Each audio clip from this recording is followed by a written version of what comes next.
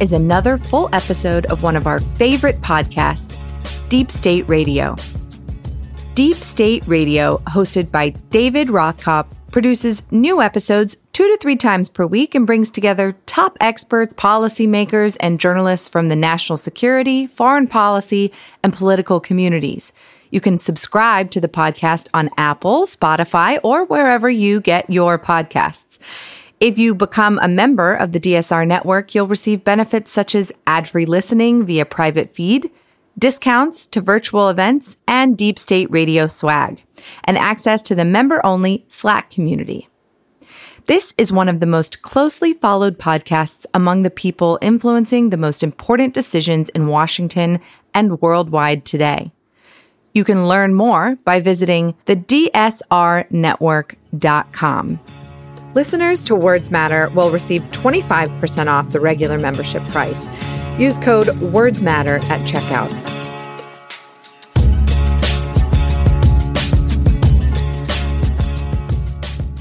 Hello and welcome to another episode of the podcast. I am very pleased to be joined today by Congresswoman Veronica Escobar, who represents Texas's 16th congressional district. Welcome, Congresswoman Escobar. David, it's so wonderful to be with you today. Thank you so much. Well, these days seem somehow better. I don't know what it was.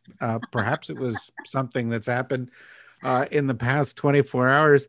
What was your reaction to the inaugural? You know, when I was telling my son, because my son is my roommate, and I took him with me to the inauguration. When we woke up that morning and we were getting ready to head over to the Capitol, I told him that I just felt this wave of relief all of a sudden just wash over me. There was a distinct difference in how I felt on Wednesday morning than I had felt a week before. And when I was sitting there, just really kind of taking in the historic moment, I honestly couldn't help but recall the terrorist attack that had happened just days before. I was one of the last of the 24 members who were stuck up in the gallery while the terrorists were trying to break their way in. And I had these flashes of those photos of a man carrying a Confederate flag in the Capitol, another one replacing our American flag with a Trump flag. And it was such a profound moment to see our new president making his commitment to our country, taking his oath, being inaugurated under the American flag, which still stood even after that terrorist attack. It's been quite a couple of weeks. When you think of those 3 Wednesdays, from one Wednesday when we saw the unthinkable and people were, truly at great risk. Five people died, but there are people truly at great risk. Thousands were terrorized. To the next Wednesday when there was an impeachment, to the next Wednesday when there was an inauguration. I don't think in recent memory there has ever been, such a swing from highs to lows to and all of such gravity. It must be hard kind of emotionally in the House of Representatives right now. Have you noticed a difference? Because it's and in any other organization you would expect there to be a real kind of post-traumatic stress. Believe me, there is a lot of post-traumatic stress, and my colleagues and I are talking about it. I was so worried about the Capitol police officers who had experienced that attack and had to report for duty the very next day. And so it was not a shock. It was tragic, but it was not a shock that we lost a member of the Capitol Police to suicide.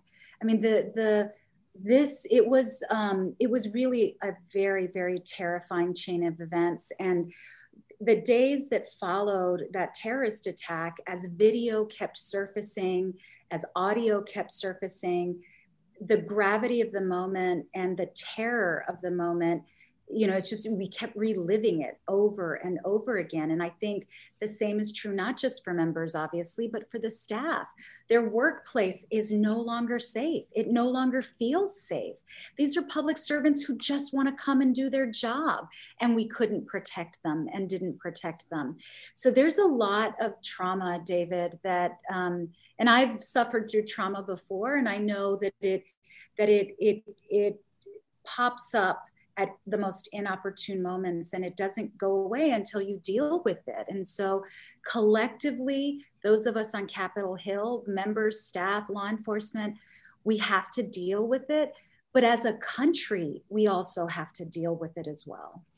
One of the things that was most shocking to people has been the degree to which the toxic politics of the United States was translated into kind of human tension and division among members of Congress. And so you've had Representative Ocasio-Cortez talking about feeling in fear for her life. You've had assertions that perhaps one or more Congress people led potential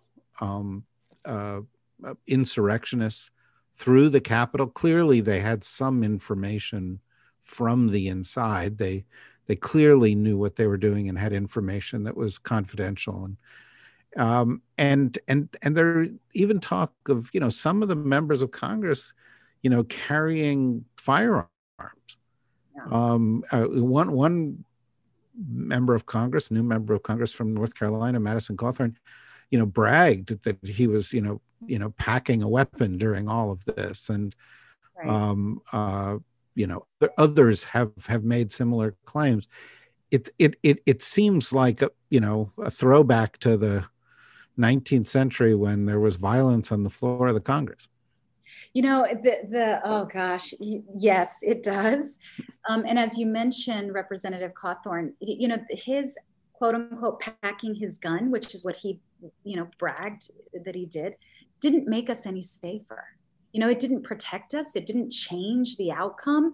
And in fact, all it did and all it does is make many of us feel less safe because, I will tell you, I think even in such a volatile situation as that, even though law enforcement was overwhelmed, I think they understood that the minute they start shooting, there would be a shootout and far more people. It probably would have been a far deadlier situation. After a domestic terrorist attacked my community on August 3rd of 2019, I was hoping that our country would finally face up to the fact that domestic terrorism is our most urgent national security threat.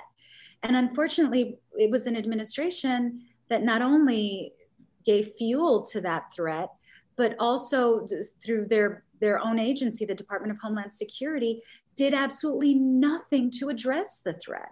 So we are very far behind on having to deal with this very urgent national security threat. I'm confident that President Biden will do it.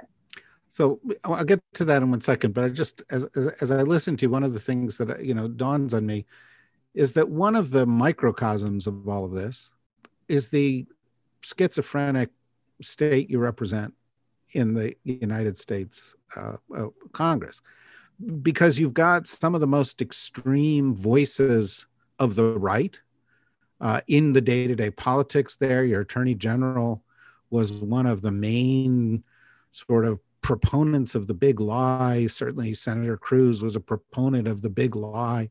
And yet you're also a state that, seems to be going through a demographic change and a political change. And, you have the Castro brothers and people like you and others who represent a completely alternative point of view. And I'm just wondering how does that get dealt with in the context of, what's Texas? Oh my gosh, that's a great question. What is Texas? I think Texas, this has been said over and over again by many different people, but Texas isn't a red state, it's a non-voting state.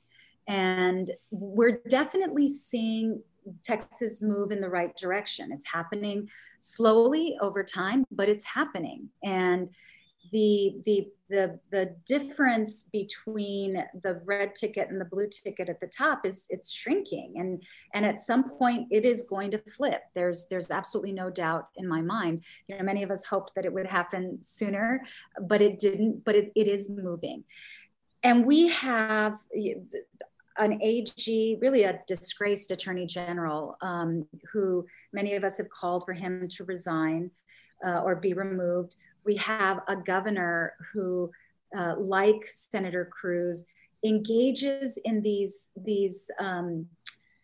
it's almost like they want to become this persona for their base. And on the one hand, it's a caricature and it's laughable, but it's dangerous on the other hand. And I think they understand how dangerous it is. What's even more dangerous is that they don't care, that it's about their own political self-interest and their political self-advancement. I led a letter and had two of my Texas Democratic colleagues sign on to it, calling for the Senate to remove Ted Cruz.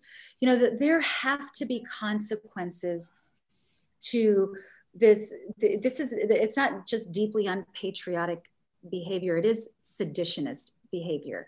And it is behavior that inspires terrorism. So these are people who fuel this urgent national security threat that I mentioned. And we'll have to see what happens in 2022 when the AG comes up for on the ballot, when the governor comes up on the ballot. We've got to be ready in Texas to offer good alternatives, because you can't, any of us who have been in politics for any period of time know you have to have a good alternative.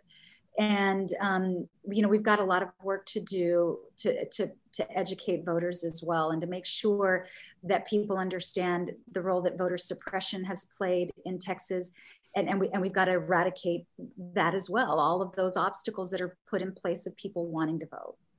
I just noticed moments before joining you here that the Senate has launched an ethics investigation into Senator Cruz and Senator Hawley. Well, that's good news. Yeah. I'm glad they're doing that. It's what happened. That there are far too many people who want to sweep what happened 2 weeks ago under the rug and just quickly move past it. I've described domestic terrorism as this bonfire that is quickly engulfing the United States. We can't walk away from it. And what happened was terrorism. Nobody would have said, let's walk away from 9/11. Nobody. So why are we walking away from a terrorist attack, not just on the Capitol, but on our country, that happened only three weeks ago or 2 weeks ago? I can't remember anymore. Yeah, well, it's 2 weeks. It's a very full 2 weeks.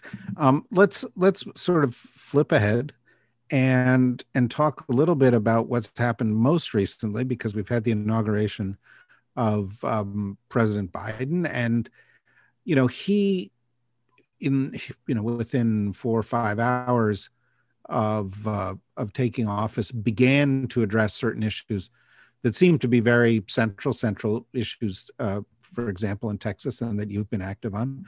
One having to do with immigration and the wall, and beginning to undo kind of racist and inhumane immigration policies of the Trump administration.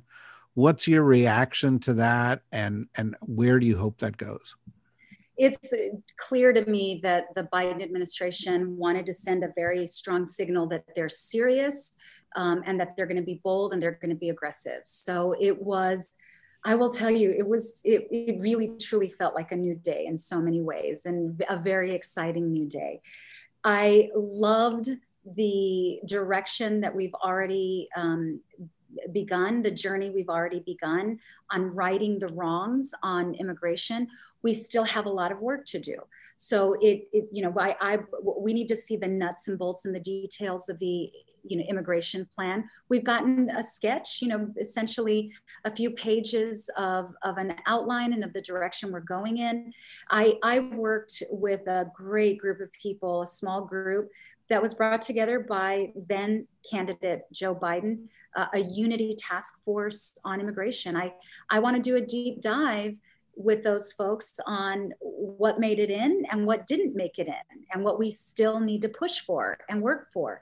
We've got to make sure that Alejandro Mayorkas is confirmed as quickly as possible, because he needs to get in there and do his own deep dive into the Department of Homeland Security. I've had many great conversations with him. He is absolutely the right leader at the right time for that agency, and he will be very, very effective, but he needs to get in there. And he has heard a lot of my concerns and was open to ideas. And I think there's a lot of opportunity to fix things administratively in addition to legislatively. So it's going to have to be really a very holistic approach that the administration takes. It's got to continue to be aggressive and bold and quick and urgent. And every day that Secretary Designee Mayorkas is not in there is concerning. It's a day that's wasted. That is a very broken organization, and he needs every minute of every day in order to address the issues there. Yeah, and of course, the progress of his nomination has been blocked by Senator Hawley, who was in fact one of the insurrectionists. Have this man who takes a strongly anti-democratic position and then does this. Well, and not just that, David. A man who helped fuel a terrorist attack, blocking leadership that will be in charge of combating domestic terrorism. Right. No question about that. The president has talked about path to citizenship for the 11 million people who are in the United States. He's talked about, fixing what's broke within the DACA program, reuniting families that have been broken up, making that a priority. But of course, President Bush tried to produce immigration reform, to his credit. He made a lot of mistakes, but to his credit, he tried to do that. Ultimately, in the end, President Obama, I thought he was a little slow off the start on that, but he ultimately got around to that. What's the prospect for this? There's a lot of hope right now, but that's one that's very controversial. Can major immigration reform actually happen? I believe it can, and I am going to be optimistic that it will. And we have a lot of work to do, and we've got to pull in advocates from sort of the non-traditional advocacy realm, like the business community, people who really truly want to see us finally create legislation that addresses as much of the challenge as we can. The vast majority of the American public, I believe, doesn't like Congress to kick the can down the road. And on immigration, that's all that's happened. It's been administration after administration after administration that's basically kicked the can down the road. Finally, we have an administration that says we've got to have a long-term, midterm, and short-term goal. And, the longer-term goal will take time and investment, which is addressing the challenges in our hemisphere, those root causes that are going to take economic investment. We're going to have to make a dent in the climate emergency. Mass migration is really complex, and there are multiple drivers behind mass migration. And it's going to take time to address them. But we finally have a leader who will call our hemispheric leaders together and say, we've got to solve this together, and who will be collaborative. And in terms of the short term and the midterm, we've got to get our legislation across the goal line, which will be tough. You're right. We have a very narrow majority in the House and in the Senate. And in the House, we have competing interests, right? We've got groups of progressives who I count myself among them. We've been waiting a long time for this. There's a lot of wrongs to correct. But you also have, and I understand and I am sympathetic to those frontline members who won in Trump districts, who we want them back. They're part of what created our majority, who will have a different perspective on how to approach this. And so this is going to be tough to navigate. There's going to have to be a lot of bridge building, a lot of communication. I think we may get Republicans on board. It just depends, and I can't predict in the Senate because it's a very different territory than what I'm used to in just my 2 years in the House. But I do think it's possible. I think it's going to be tough, but it's possible. It has to happen as quickly as possible, because that window truly, it's every single day is just shrinking and shrinking and shrinking. And we've got to jump through it and bring as much of our policy goals with us as we jump through that window as quickly as possible. Well, let me ask you one more immigration question, although it's a bit of a foreign policy question. I was pleased to see that somebody I know very well, who was the Assistant Secretary of State for the Western Hemisphere, has now been named, Roberta Jacobson has now been named to the NSC and is going to handle border issues. And of course, border issues start with Mexico. And the president of Mexico, President Lopez Obrador, has been a kind of a conundrum. I'm putting it nicely. You are. A Mexican nationalist progressive who was pro-Trump, who, immediately came down on the side of some pretty unsavory characters in the federal police and so forth. There is no way to solve this problem without cross-border collaboration with Mexico. And the Mexican government's a question mark. What's your view on that? They are indeed a question mark. And I would argue that border issues, actually start with Central America. But Mexico is a key partner, a key ally, a neighbor. We are so closely tied together. We're like a couple who absolutely cannot get divorced, that you are joined at the hip regardless. And so, well, particularly in your district, right? That's exactly right. That there's an old saying, David, that is, it's tied to not just our physical health, but our economic health. If Ciudad Juarez, which is our neighbor right across the border, if Ciudad Juarez sneezes, El Paso catches a cold, and vice versa. If El Paso sneezes, Ciudad Juarez catches a cold.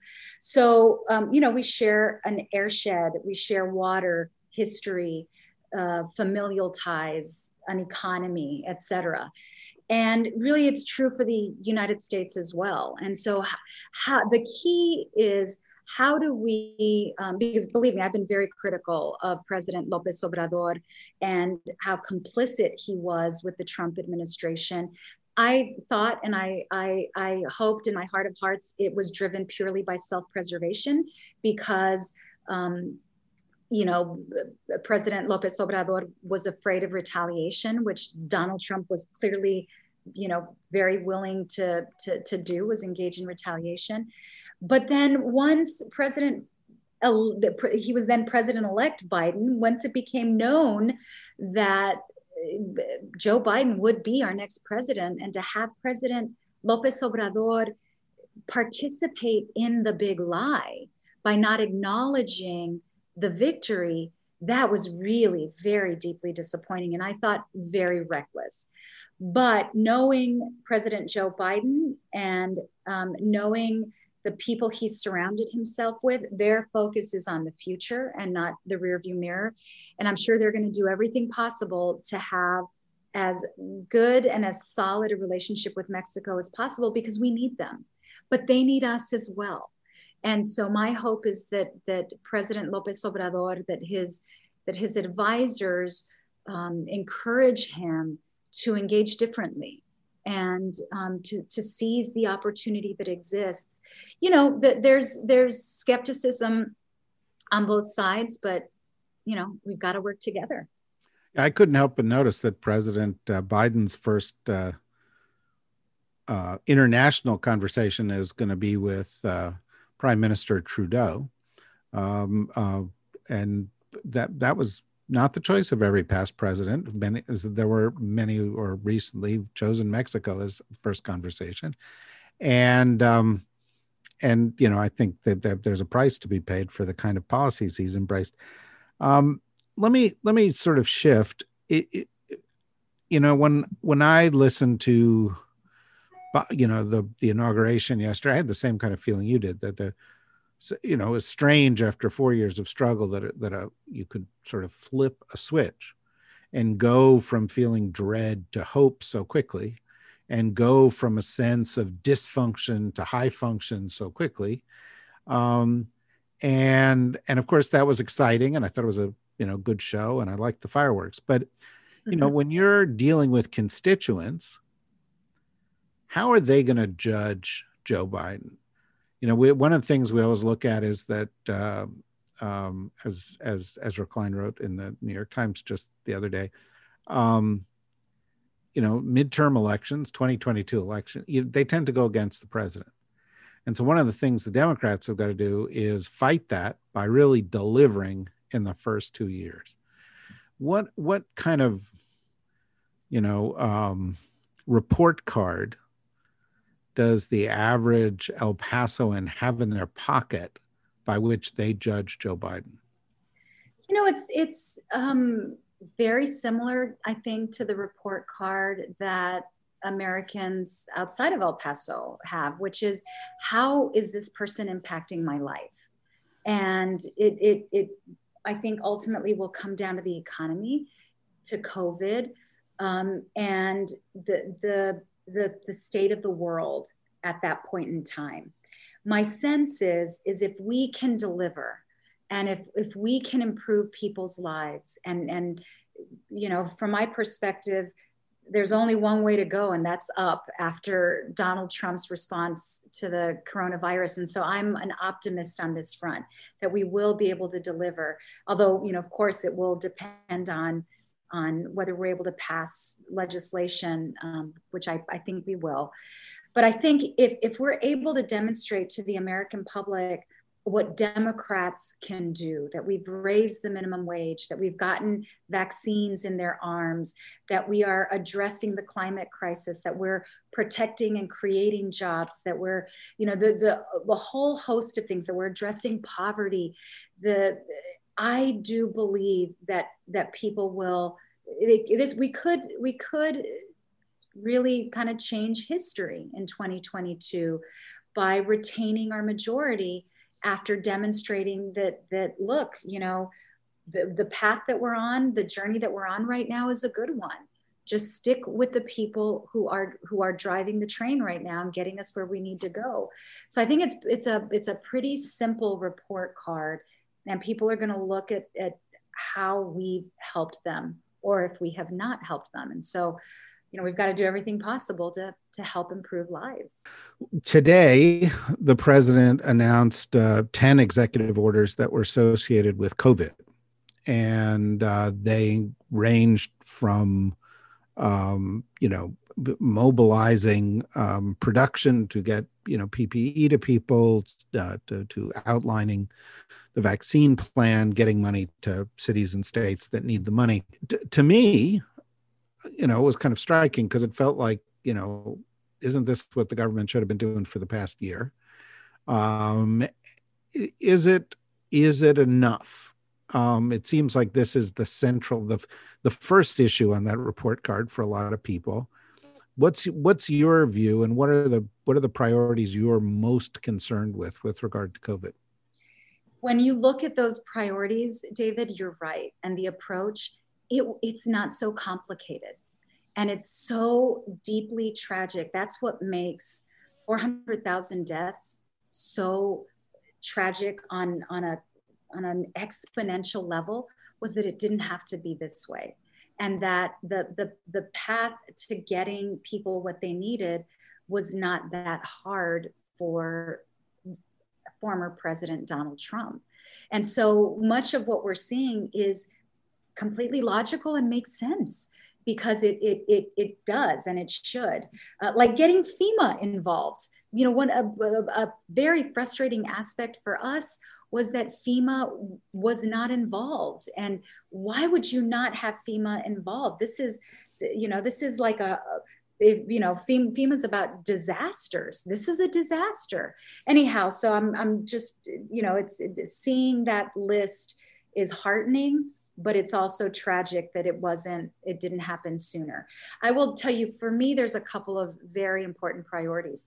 Number one, brown and Black communities were disproportionately impacted, in large part because the brown and Black Americans are the ones on the front lines in essential jobs. They are not sitting behind computers. They don't have the same luxury that many of us have. And so they're out there engaging with the public at risk every single day. Compounded to that is that, many people in my district, for example, a quarter of my population doesn't have any health insurance. So they've not had access to primary health care. So they are more vulnerable. So number one, vulnerable communities that have been decimated, need to be prioritized. We have demonstrated the vulnerability with higher deaths and illness. We've got to get the help to where the fire is burning most brightly. Number two, and I've spoken with Dr. Fauci about this a number of times. I've spoken with Ron Klain about this. I've spoken with the U.S.-Mexico Border Health Commission about this, you name it. We need a binational COVID plan. I live in a community where the back and forth between two countries is essential. It's essential to our local economy, to our state economy, and to our national economy, and all of the supply chains up and down the national corridors. And so, there needs to be a very specific plan. This is part of why that relationship between Mexico and the U.S. is so critical.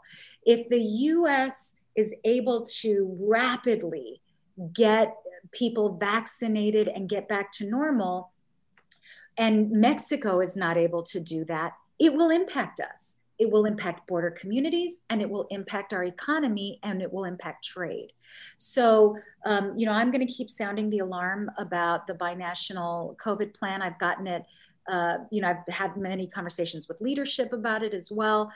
So my hope is that the Biden administration will get that done as well. As we've turned the conversation here to COVID and to the binational plan, as it just happens with 10 minutes to go, our resident COVID expert, Dr. Kavita Patel, formerly senior policy official for the Obama administration on this, has been set free by MSNBC and able to join us here. And Kavita, we've been talking with Congresswoman Escobar about what the president announced today in terms of COVID, and particularly the implications in her community. And she was talking a little bit about binational issues. You are not only a COVID expert, not only a practicing physician, but you're also a daughter of Texas. So born and raised, yes. And so I thought maybe you could give us 60 seconds of your take on what happened today, and then lead that into a question you might have for the Congresswoman. Yeah, I think, and by the way, there's a great 200 pages on the plan, which I'm kind of third of my way through. And it's just amazing to actually see a national plan. I mean, it's kind of stunning that we've had almost 500,000 deaths just in the United States. I've been keeping track of what's been happening in Mexico and kind of care along the border. And Congresswoman, I have to thank you. Your leadership has made such a difference in the community I came from. And so it really means something to have you in that body. And I hope you were safe on January 6th. But I will say, what was the community you came from, just so that everybody I came from south of San Antonio, raised in Poteet, Texas, and kind of in that area. And my family still lives in San Antonio. And my good friends, I spent time in El Paso and have spent a significant amount of time on the border as part of my medical school training. So I take all of what you just said with an incredible kind of reality dose, to be honest. And what we saw today was finally a national plan and also rejoining the global conversation. Vice President Kamala Harris addressing the World Health Organization, Dr. Tony Fauci addressing the World Health Organization. I mean, I have friends from other countries who have said, my God, the United States is finally acting like the United States. And then I don't want to just be rose-colored glasses about it. What I saw from the president was also a very serious warning about how it will get worse and how hard it's going to be. And, you know, we haven't even been talking about the issues around the equitable vaccine access across the globe. It's very clear that if the United States is aggressive and forces manufacturers to make more for the US, we're going to be denying vaccine to other countries. And that's all part of a complex conversation that, frankly, Congresswoman, we've never been able to have. So I apologize that I did miss your lead into this, but since we're talking about COVID, I feel so strongly that so much of what's happening with COVID is it's been there all along. The systemic breakdown of the healthcare system. As a doctor, I saw it all my life and see it still to this day. Can you speak about how, you know, just even thinking about your district, can you speak about how hopefully we can transition and learn now that we have a national plan, now that we have a president, now that we have a team of scientists and public health advisors, what can we do to come out of this to actually heal the way we care for our people in healthcare and especially in a state, Congressman, I'll be honest, I'm so sad that we're not an expansion state for Medicaid. So can you talk about how that will be on the agenda? And that's very related to COVID, David. I hope you don't mind. Yeah, no, absolutely. And thank you so much for your kind words, Dr. Patel. I really appreciate it. And thanks for your voice. It's powerful, important, and very much needed. You know, the one of the things we talked about before you jumped on is or maybe you were on the Zoom with us, but in my community, a quarter of El Pasoans have no health insurance, nothing. And so what we've seen is the problem of lack of access to healthcare and chronic health problems that are generational because of that lack of access to healthcare. Essentially, we are seeing the consequences of that all in 1 year, where everyone is being exposed to this global pandemic, who has to go out and work at a grocery store, or a teacher who has to go into the classroom, or you name it, or a healthcare worker or janitorial staff, you name it. And when a quarter of that population doesn't have access to healthcare, they get sick, they are afraid to go to the doctor because of the cost. So you have these barriers to care. And even once even if they do go to the doctor, they're really afraid of a positive diagnosis, because then they can't work and they're so dependent on that income. Well, that has been happening on an exponential level in communities like mine, especially along the southern border. You know, Dr. Peter Hotez, who also is a really important voice, I asked him to participate in a Congressional Hispanic Caucus hearing. It was not an official hearing, but it was a caucus hearing about the impact on Latinos. And he said that the data demonstrates that Latinos in the southern part of the country have been decimated by COVID.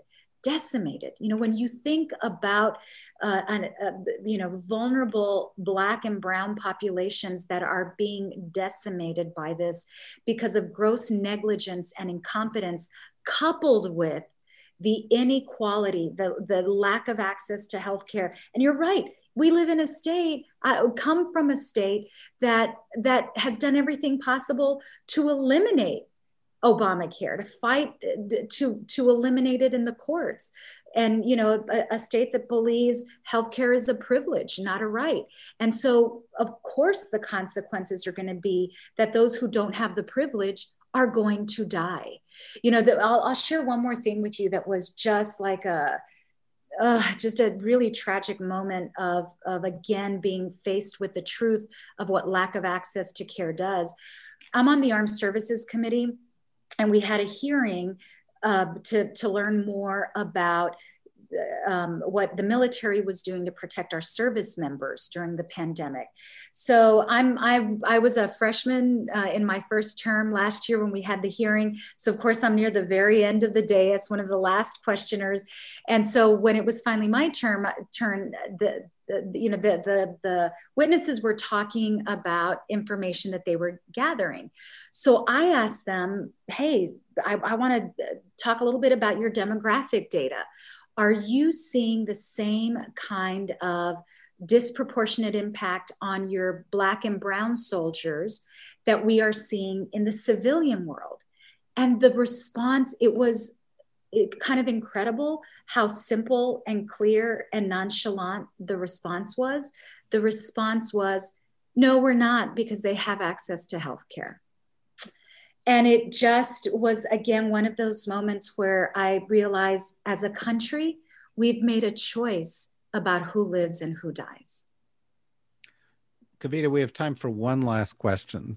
So why don't you give one last question to the Congresswoman?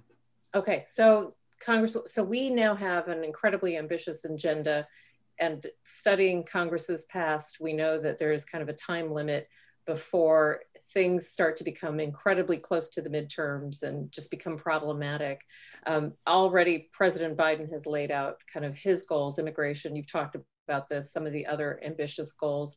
How do you actually find a way forward? You have the majority on the House side, the Senate is, split and kind of tenuous. Is there any possibility after January 6th, you did have some colleagues who voted with you and surprised their party maybe somewhat? Do you see any potential for furthering some of those relationships? People talk about unity, the president's talked about unity. What is that actually going to look like in kind of the form of an ambitious legislative agenda? Are we just going to retreat to kind of our partisan divide as we always have? I think there will definitely be some of that, but I am hopeful. There were some very courageous members of the Republican Party who did not fall in line on a number of issues as the year came to a close. Some very courageous members who were with us on impeachment, some courageous members, it's hard to call this courage, but who were willing to certify the electoral college votes. Today on the House floor, we just voted for a waiver for General Austin. And it shouldn't be, it's sad that it is, but it was, as I was listening to the speeches during the debate and to hear so many Republicans speak in support of the waiver, I think there are opportunities. Are there a lot of opportunities? I don't know that there's a lot, because we still obviously have some very significant differences in values. And I think when you see, for example, Senator Mitch McConnell filibustering about whether or not the Senate even has the majority when they're talking about gavels for chairmanships of committees, that some of the same chronic issues are there and are not going to go away. Things didn't change overnight. It's not, yes, it's a new day. And in some respects, on Capitol Hill, it may not be so much of a new day. And in some respects, it's more challenging. We now have QAnon conspiracy theorists spreading dangerous misinformation on the House floor and through their Twitter accounts. And so it could not be a more challenging time. You asked what it looked like, and immediately the visual I had was a Jenga game where everything can kind of fall apart at any moment. And so it's going to be a tightrope, not just for the president and the vice president, but for all of us.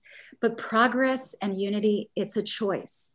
And it's going to be up to each and every one of us to make that choice. That's a great question. It's a great place to end. And it's, it resonates with me. I'll take 10 seconds for just something that struck me as I was listening to this, because I'm struck by, your story and success, Representative Escobar, and then Kavita, whose family came here, from some other part of the world, clearly, and came to Texas and settled there, and how that's her neighborhood. And, weirdly, my father, who escaped the Nazis in 1939 and 4 years later was, in the Army near El Paso, decided El Paso was kind of his home in the United States. And when I was a kid, we used to go to Big Bend and we would love this. And we would go into Juarez. I remember him taking us into Juarez, which was kind of an experience. But the point is, this is America to me. This is people coming from everywhere, and all of them, you say El Paso, and it's like, we all go, oh yeah, no, that's part of our life. It goes back to Kavita earlier. We were talking a little bit about immigration reform and how important that is, and how, incredibly, essentially American. My wife is Latina, and she grew up half of her childhood in Mexico. So, I mean, again, it's such a great mix, and it's so fortunate for the country to have eloquent, leaderly voices like yourselves to help make these points and build on that kind of strength. So I want to thank you very much, Kavita, of course, and I want to thank you, Representative Escobar, for a great conversation and for taking this time to join us at an incredibly volatile moment in American history, but one that's full of hope. And for all of you who are listening, thank you for joining us, and go to the dsrnetwork.com to find out what else we've got in store. We've got some special episodes coming up next week in addition to the usual ones. And if you have a chance, stop at the membership site and become a member, help support this. And we'll see you again next week. And everybody stay healthy. Bye-bye. We hope you enjoyed this episode of Deep State Radio. Deep State Radio, hosted by David Rothkopf, produces new episodes 2 to 3 times per week and brings together top experts, policymakers, and journalists from the national security, foreign policy, and political communities. You can subscribe to the podcast on Apple, Spotify, or wherever you get your podcasts. If you become a member of the DSR network, you'll receive benefits such as ad-free listening via private feed, discounts to virtual events, and Deep State Radio swag, and access to the member-only Slack community. This is one of the most closely followed podcasts among the people influencing the most important decisions in Washington and worldwide today. You can learn more by visiting thedsrnetwork.com. Listeners to Words Matter will receive 25% off the regular membership price. Use code WordsMatter at checkout.